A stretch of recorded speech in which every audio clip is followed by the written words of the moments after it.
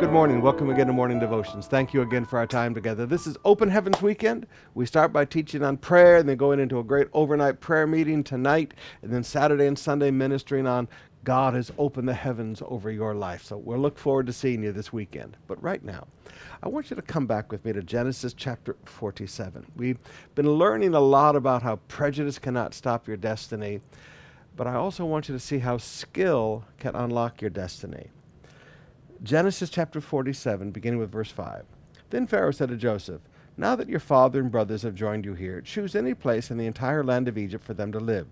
Give them the best land of Egypt. Let them live in the region of Goshen. And if any of them have special skills, put them in charge of my livestock also." Special skills.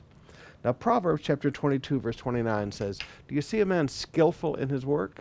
He will serve before kings." Now, the difference between an ability and a skill are two words: hard work and discipline. You train yourself, you focus on it. You can take a person who's they have some singing talent, they have a nice voice, and you train that voice until it becomes a skill. Now you have something magnificent.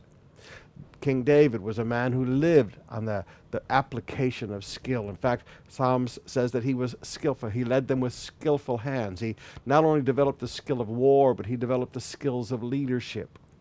Skill is something that you have to really work at. It's not just your talent. It's not just your raw ability.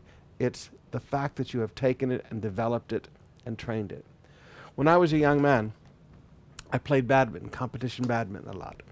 And one of the things I learned is, I was fast and I had quick hands and I had good eye-hand coordination, and believe it or not, I was skinny and I could move around a court really quick.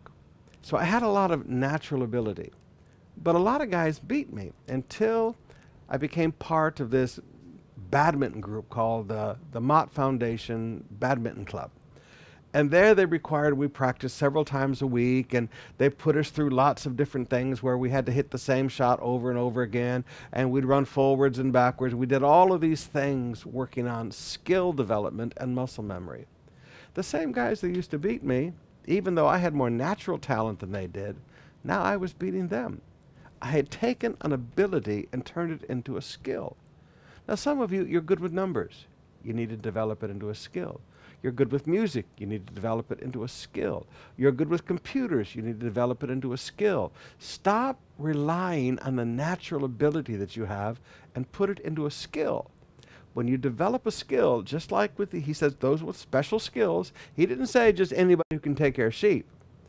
If you will develop those special skills, then Proverbs says you will serve before kings.